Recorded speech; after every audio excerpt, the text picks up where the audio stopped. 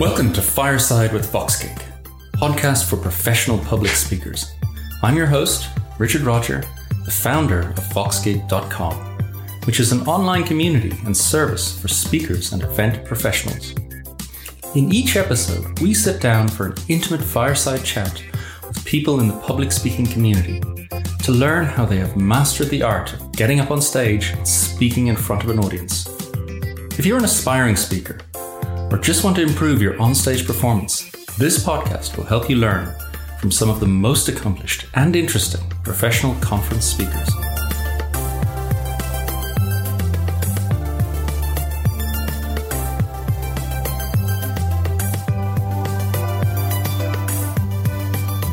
Today I'm talking to Oisín Lunny, a professional public speaker, master of ceremonies, radio presenter and journalist. Oisín has hosted and moderated events and given keynote presentations at over 200 conferences worldwide, including TEDx, Mobile World Congress, and South by Southwest.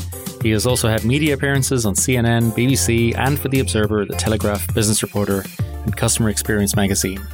Join me today to get the inside tips on being an MC and keeping control of the audience. Oisín, welcome to Fireside with Voxgig. It is fantastic to have you here today. Delighted to be here. Thank you so much for the invite, Richard. Good stuff. I'm going to jump straight in with one of my favorite questions, which is, given that you're now a wonderfully experienced conference speaker and MC, has the memory of your first speaking engagement completely faded from your mind? Or can you still take us back to that first day that you stepped out on stage? Absolutely no problem. It's burnt into my retinas to this day. I don't think I'll ever get over that experience, even though it was a great learning experience. The background to my first speaking gig was I was working as a product manager at a rather large network company. And this company owns fiber optic cables that carries the internet, Netflix, etc. It carries the backhaul for the mobile phone signals. So they literally owned the fiber optic cables that sit underneath the roads, and you'll see their name on manholes all over Europe. So they had a bit of an issue in that they had this immensely profitable and brilliant next generation product, but they weren't getting a lot of PR for it because it's not very, quote unquote, sexy. Mm-hmm. It's incredibly necessary for pretty much everything that we need to do in this, mobile first, internet first day and age. But at the time, it was difficult to get PR. So the part of the business I worked in was I was product manager for the quote unquote media services, which is things like video streaming, content delivery, all that kind of thing, content protection. And so my boss at the time, a guy called Tom Frankfurt, an absolutely brilliant strategist, he called me into his office and said, you know what, as a product manager, you're great. If you were managing a standalone company, it'd probably be the best performing, most profitable in Europe, blah, blah, blah, blah, blah. But as it stands in the context of this multi-million pound business, there's not really anything more you can do that's going to move the dial for your particular portfolio. So we need to think of another reason for you to be here. Wow. Okay. So that was quite, that was brilliantly challenging and motivating at the same time. And so we had a bit of a brainstorm, and he said, you know what, you're working with all of these record labels and movie streaming companies and these, new businesses like YouTube. This is a very, very, very long time ago, early internet days. And so he said, why don't you go out and get us a bunch of PR? Because that's what you can really do well, that none of the other products can do, because they're selling fibers and selling cables and hosting and co-location and stuff. And so he gave me an empty A4 folder, like just a foolscap folder, and said, every time we have a monthly review, I want you to bring this back to me and have a bit more PR in it. So I want you to get some high quality PR for the company. And so that was a brilliant challenge, I have to be honest. And it's one I kind of relished. And so he basically said, get a speaking gig or well, what it was. That's how I read it anyway. In kind of parallel to this, I bumped into somebody who was putting together a conference called Radio at the Edge. And this was kind of the new age of getting radio over the internet and that kind of thing. And she asked, did I know any speakers? And I, thinking of my empty then empty folder of no PR that I'd managed to generate. I said, yeah, absolutely. Will there be PR around it? She said, yeah, totally. So I volunteered for it with, not much of an idea as to what I would bring together. And I remember, I put together a presentation which was about what I did, what I thought was exciting about technology, and, of course, a little bit about the company I was working for to generate some good PR. And the organizers put me on back to back with a leading expert from an analytics company. And I remember sitting in the front row of this auditorium that was much bigger than I was expecting, with much more important people than I was expecting. And I was on after this guy, and he kind of waltzed on stage, very confidently, and said, "Ladies and gentlemen, I'm from a very important analyst company, and I have some very important data analysis for you that nobody else has seen in the world. This is a premiere, and I put it together just for you." And I remember sitting in the front row and the blood draining from my face and my stomach starting to churn. And I just thinking, oh my God, I'm such an idiot. Why have I volunteered for this? This is the worst idea of my life. Oh, this is just a disaster. And I sat there in a cold sweat for a few minutes. And then I remember some good advice that somebody shared with me, which is to remember to breathe. And so I started breathing. That's good. That's advice we've had. Remember to breathe. I mean, you'd think something like this would be self-evident. But anyway, did some kind of deep breathing, relaxed a bit. And then I looked around and I saw that people were yawning.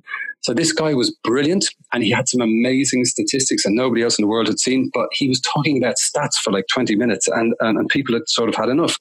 And so then I realized that my job was to make things a bit more interesting and energetic. It was like I couldn't compete in terms of the content. His content was really high quality, but there was just a lot of it. So that left me a bit of room to jump on stage and just give it, my best shot.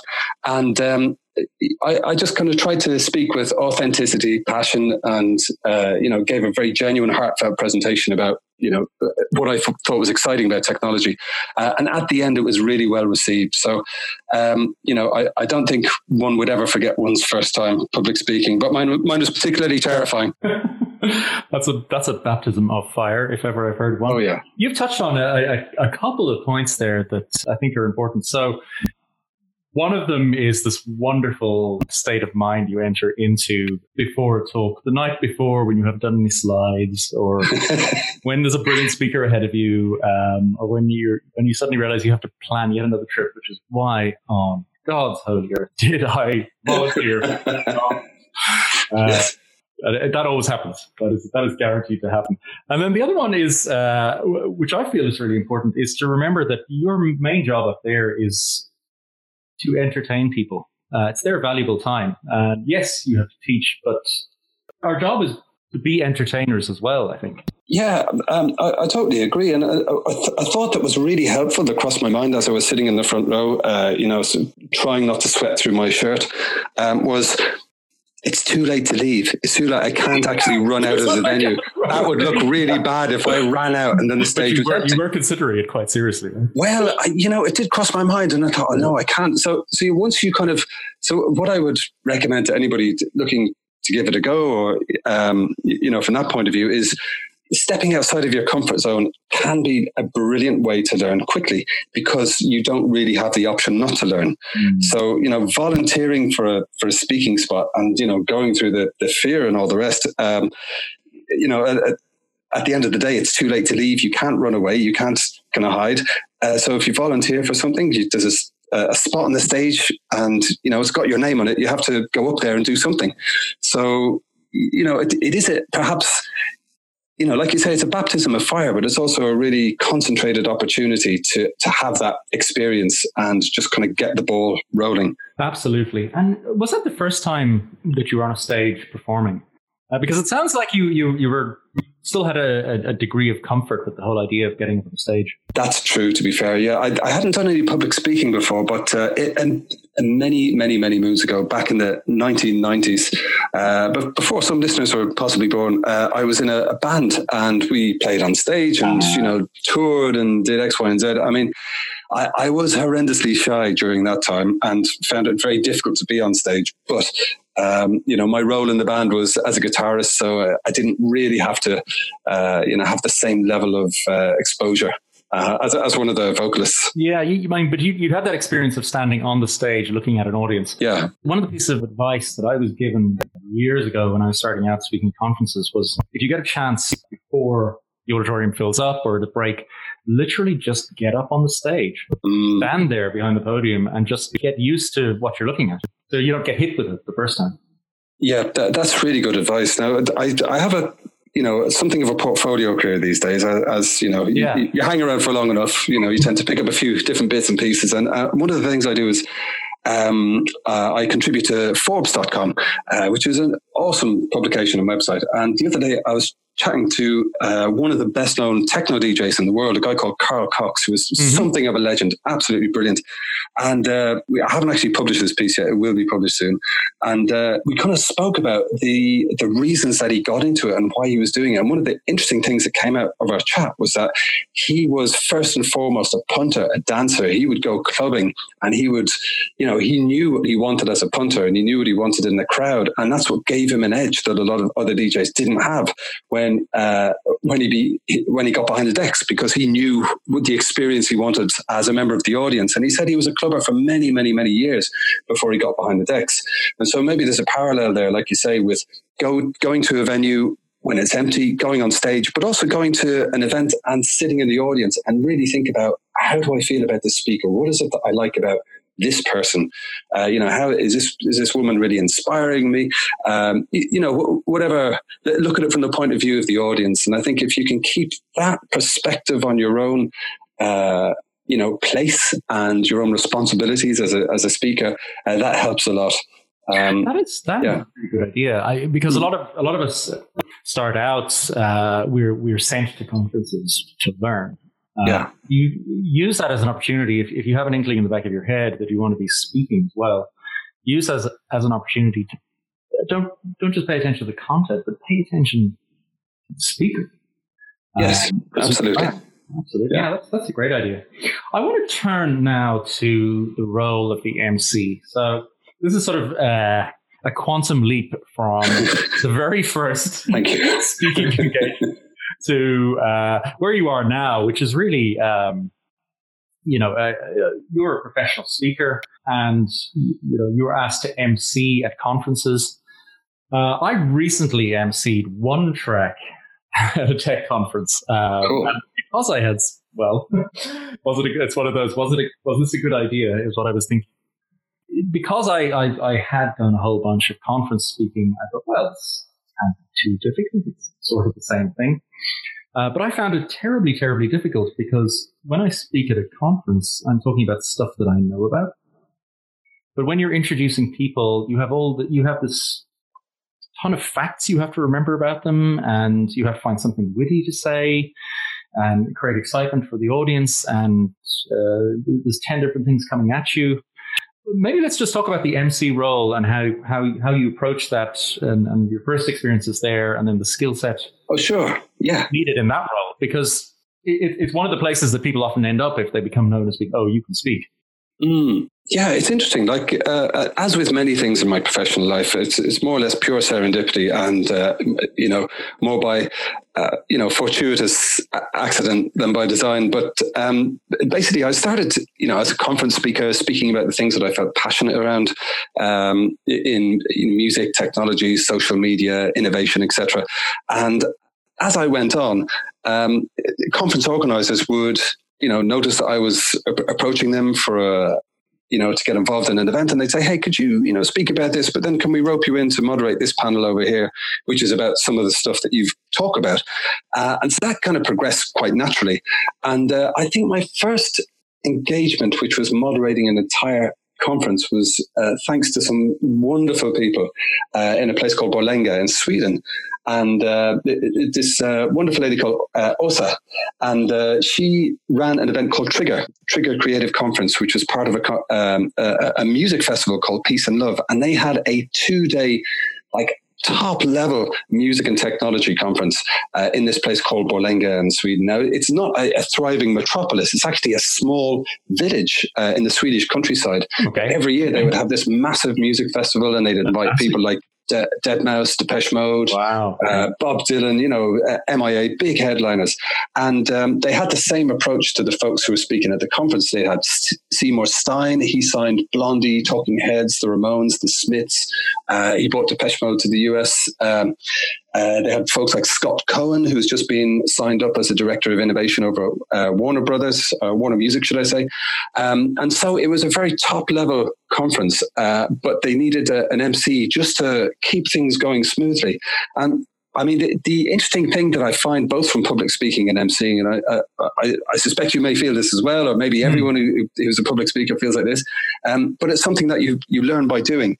So there's no course how to be a speaker in particular, but it is something that you can learn just by doing it again and again and again. A bit like, a bit like driving a car. I think being a conference MC is like driving a car, because there's so many tiny little micro movements that you basically have to do again and again until you have a muscle memory of them. And then it's really easy and you don't even think about doing them. Yeah, okay. That's a really good point. Yeah. But I think it is hard to begin with, but you develop muscle memory. Yeah. Exactly that. And I think the thing with being an MC is that you are there, I'm happy at a conference when I am the conduit between the speakers, the organizers, and the audience, for them all to have the best possible experience. And I know that there's certain things you can do again and again for the speakers, the organizers, and the audience to make sure this happens. One of them is being really prepared, doing a bit of a deep dive into the subject matter, knowing who the speakers are, liaising with the AV crew and the stage managers on the day, helping with social media running up to, during, and after the event. Being absolutely 100% honest in terms of timing, just because there's so many different dependencies of big events, everything has to run to the second.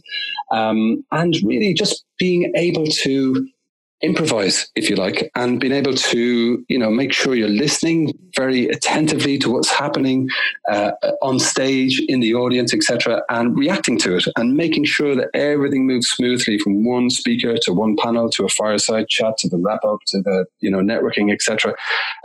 It's a role that I find immensely challenging in a very good way. I really enjoy it because it brings together so many different skills from different areas of my own experience. So, absolutely. It felt a bit daunting at first, but, like with everything, the more you do it, the easier it gets. Would you say that predominates your activities these days? Because I noticed that you do speak rather a lot.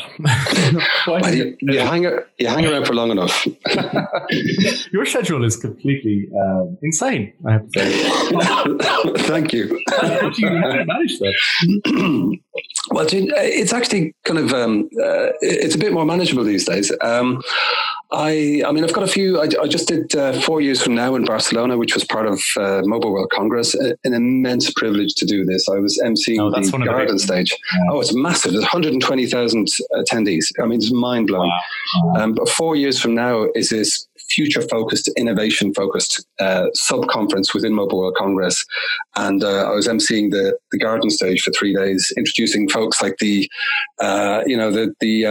what's his name? The decentralized chief officer of HTC. He's just launched this incredible blockchain phone. And it's, more than anything, it's an opportunity to meet incredible people making a huge impact in the world. But sorry, I'm wavering off a bit. I just got a bit excited thinking about 4 years from now. I've got a few gigs coming up in the next few months. I'm over in Dublin for the Beatvine Music X Tech Experience on the 1st and 2nd of May. That's going to be a lot of fun. That's, we have folks like Beatty Wolf, who's, this incredible innovator around technology and music. She's going to do a keynote. I'm on the advisory board for the Customer Experience World event, so I'm going to be chairing their tech stream in London and Johannesburg in May and July. I'll be over in London for the Digital Marketing World Forum in May, and also emceeing the Retail and Brands Experience in Barcelona again in May. If anybody would like to connect or find out more, just visit my website, oshinlunny.com. And obviously all of these events are great opportunities to see the skill of the MC as well. Well, that's very kind of you. You haven't seen me MC yet. I hope so. One has to have a mountain to climb. Of course, when you get to the mountain, there's yet another peak. It is very true. Have you? I mean, how do you deal with something like, or has this ever happened to you, where you have some sort of brain freeze, where you can't remember the name of the person you're about to introduce, or you remember something important about them? Printed notes, my friend. That was something I learned from very early on. There's enough stuff happening. If you're introducing 100 people over 3 days, to remember their name, their title, what they're talking about, how you pronounce their name. I always check with the speakers first. I have a clipboard. I can't even remember where I got it. Somebody gave it to me at one of the conferences, and I didn't give it back. So keep your clipboard. Yes, a clipboard is your friend. This is the thing. I did a TEDx talk in 2017, and for all that you learn by doing, I think there's some great tips to be had from the TED Talk book. That guy, Chris, I can't remember his second name. He was the kind of MD of TED Talks. He wrote a great book, which is How to Give a TED Talk. Oh, yes.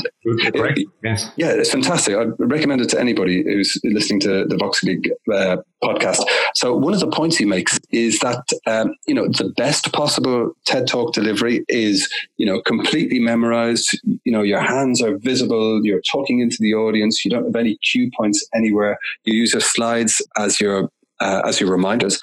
But their study shows that if if you're kind of reading out a speech, or you've got some research, or you need to refer to notes, it's much better to actually have the notes in your hand on a clipboard, or to have a stack of paper, or to have some memory cards. Because if the audience thinks you're using some kind of high tech cue cards that they can't see, it seems a bit inauthentic. So, it's an interesting point, because at most tech conferences these days, people just use their phones. Yes. I don't know whether maybe it's because I'm in my 40s that I can't quite see what's on the screen at that velocity and distance. Perhaps a clipboard. And clipboards are great, man. I remember doing, I think it was the first day that I did Trigger back in 2012, this conference in Borlänge in Sweden. And I think it was either an iPhone or an iPad, and I had all the stuff on Evernote that I needed to refer to. And I can't remember what it was, but as I was, giving the introduction, my hand slipped, and then I went into another app, and I couldn't find my, so it was just like, oh, no, of course, anything that can go wrong with technology might go wrong. So you sort of, call me old fashioned, but you do know where you are with a stack of paper and a clipboard, and that way you can edit it, you can make notes, you can, make mental reminders to come back to things. And it's also one of the things I like to do after an event is do a wrap up blog post and kind of thank the speakers and that kind of thing. So making notes beside the schedule is helpful for that, in terms of, what were the things that people, really impressed you about the speakers. Okay, that's a top tip for sure. You mentioned speaking at TEDx. I mean, this is another ambition that many aspiring speakers would have. And I'm talking about, just picture in your mind somebody who has just started giving small talks at meetups, that sort of stuff. But in the back of their minds, they believe this is important for their career.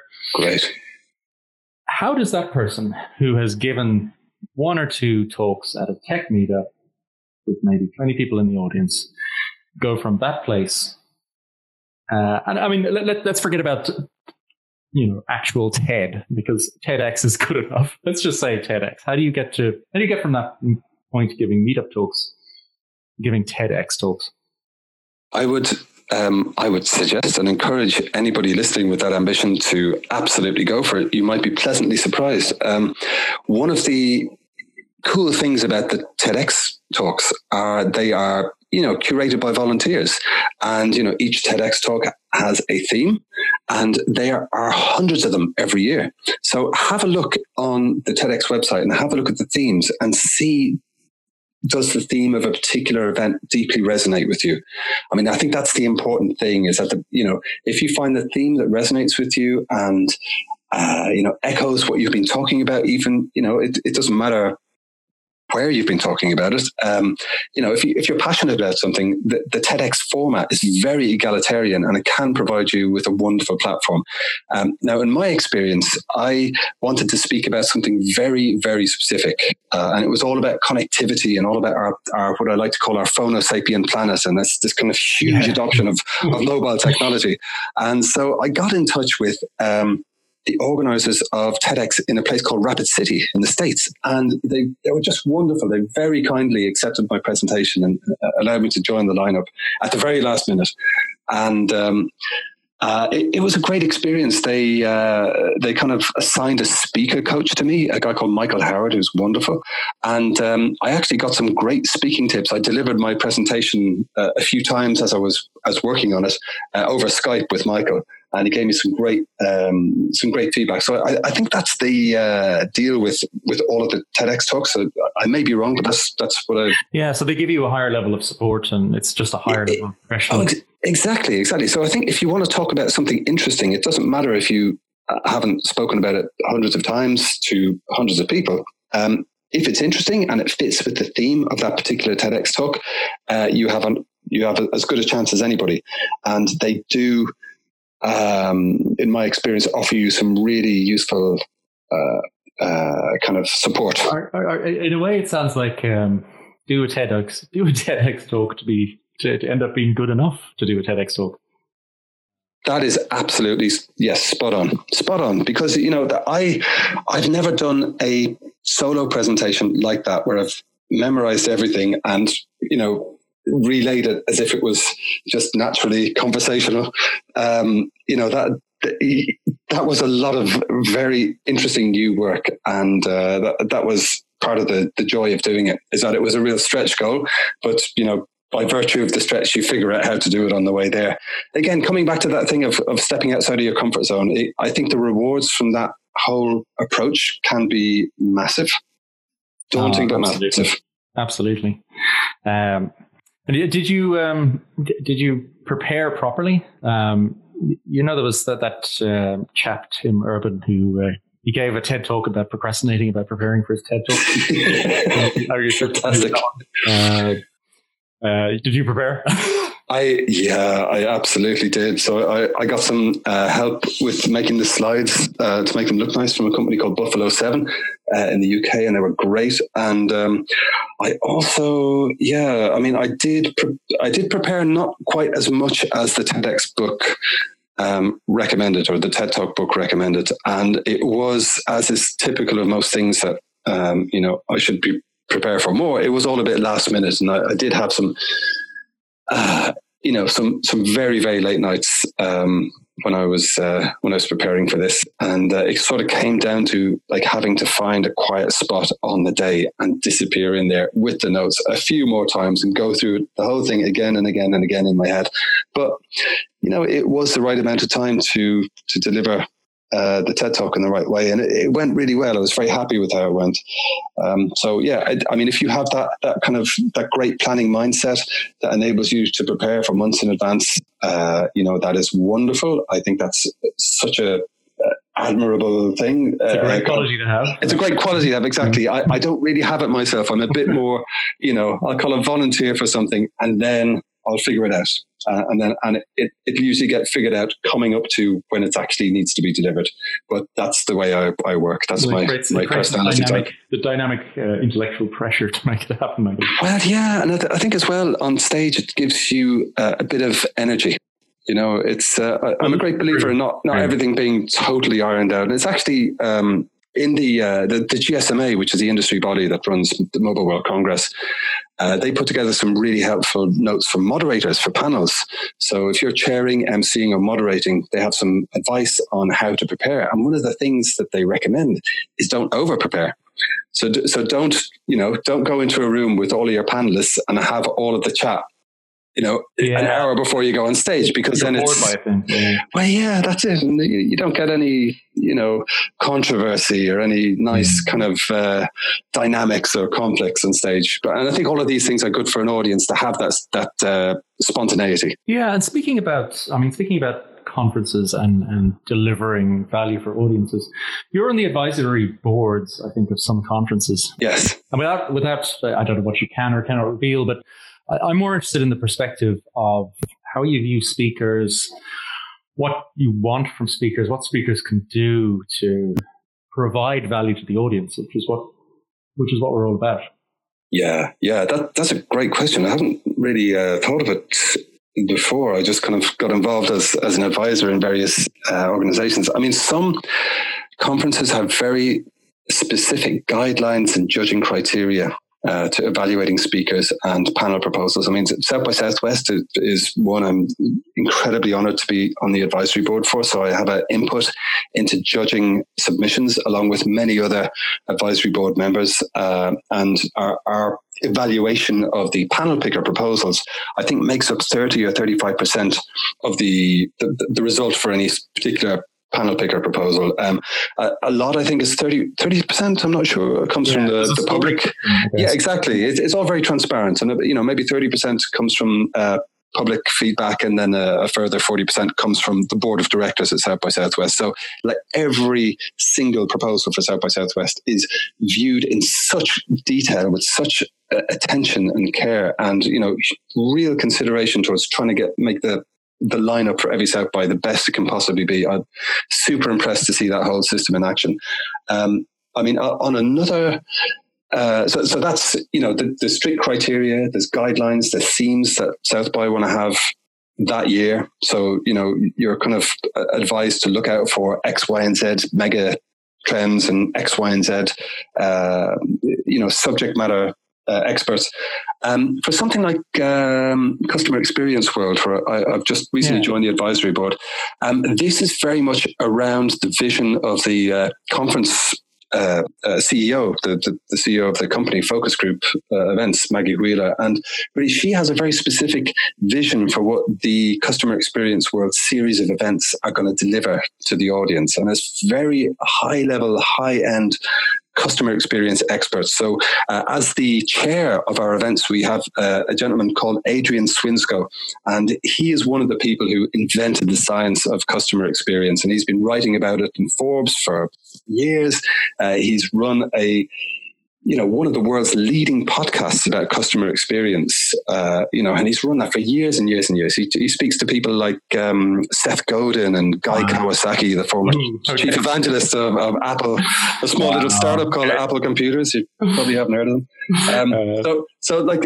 Maggie's vision is just getting these very high level people in who can really put together an exciting agenda that crystallizes exactly what customer experience professionals need to get from going to a conference. I think the best approach is really to, again, coming back to, the Carl Cox example, put yourself right in the shoes of somebody in the audience. And if you're, a chief experience officer, a customer experience professional, somebody in comms, somebody in marketing, what do you want to get from your investment of time and money, and sitting in that auditorium, and who would you like to see on stage, and what can deliver the most value? So I think it's different for every event. If anybody listening is approached to be on an advisory board, it's an experience I would just recommend volunteering for and saying yes. It will help you grow your own personal network. B, it will make you think about events in a new way. And, it can be challenging in a very good way. So it's something that will help you evolve as an event professional for sure. That is fantastic advice. I'm afraid we have run out of time. We could keep going. Okay. Another couple of hours, I'm sure. Another time. Absolutely. There can always be a part 2. Fabulous. Let's wrap it up for today. Oisin, thank you so much for joining us. It's been an absolute pleasure. Pleasure was mine. Thank you so much, Richard. And keep up the great work with Foxkick. Wonderful. Thank you.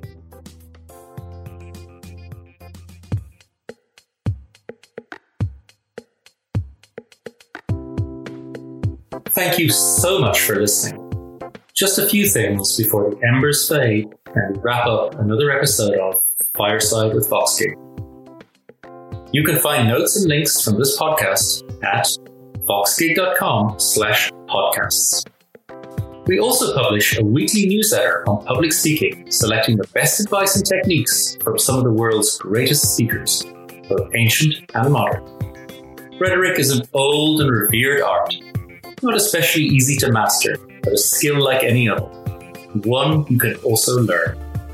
Visit foxgig.com/newsletter to subscribe. If you've enjoyed this fireside chat, please consider subscribing to the podcast. Please also leave a review. That helps us make this podcast even better. If you'd like to contact me directly, please email richard@foxgig.com.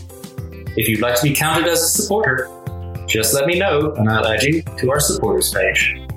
Till next time, remember, take a deep breath, pause, and step forward.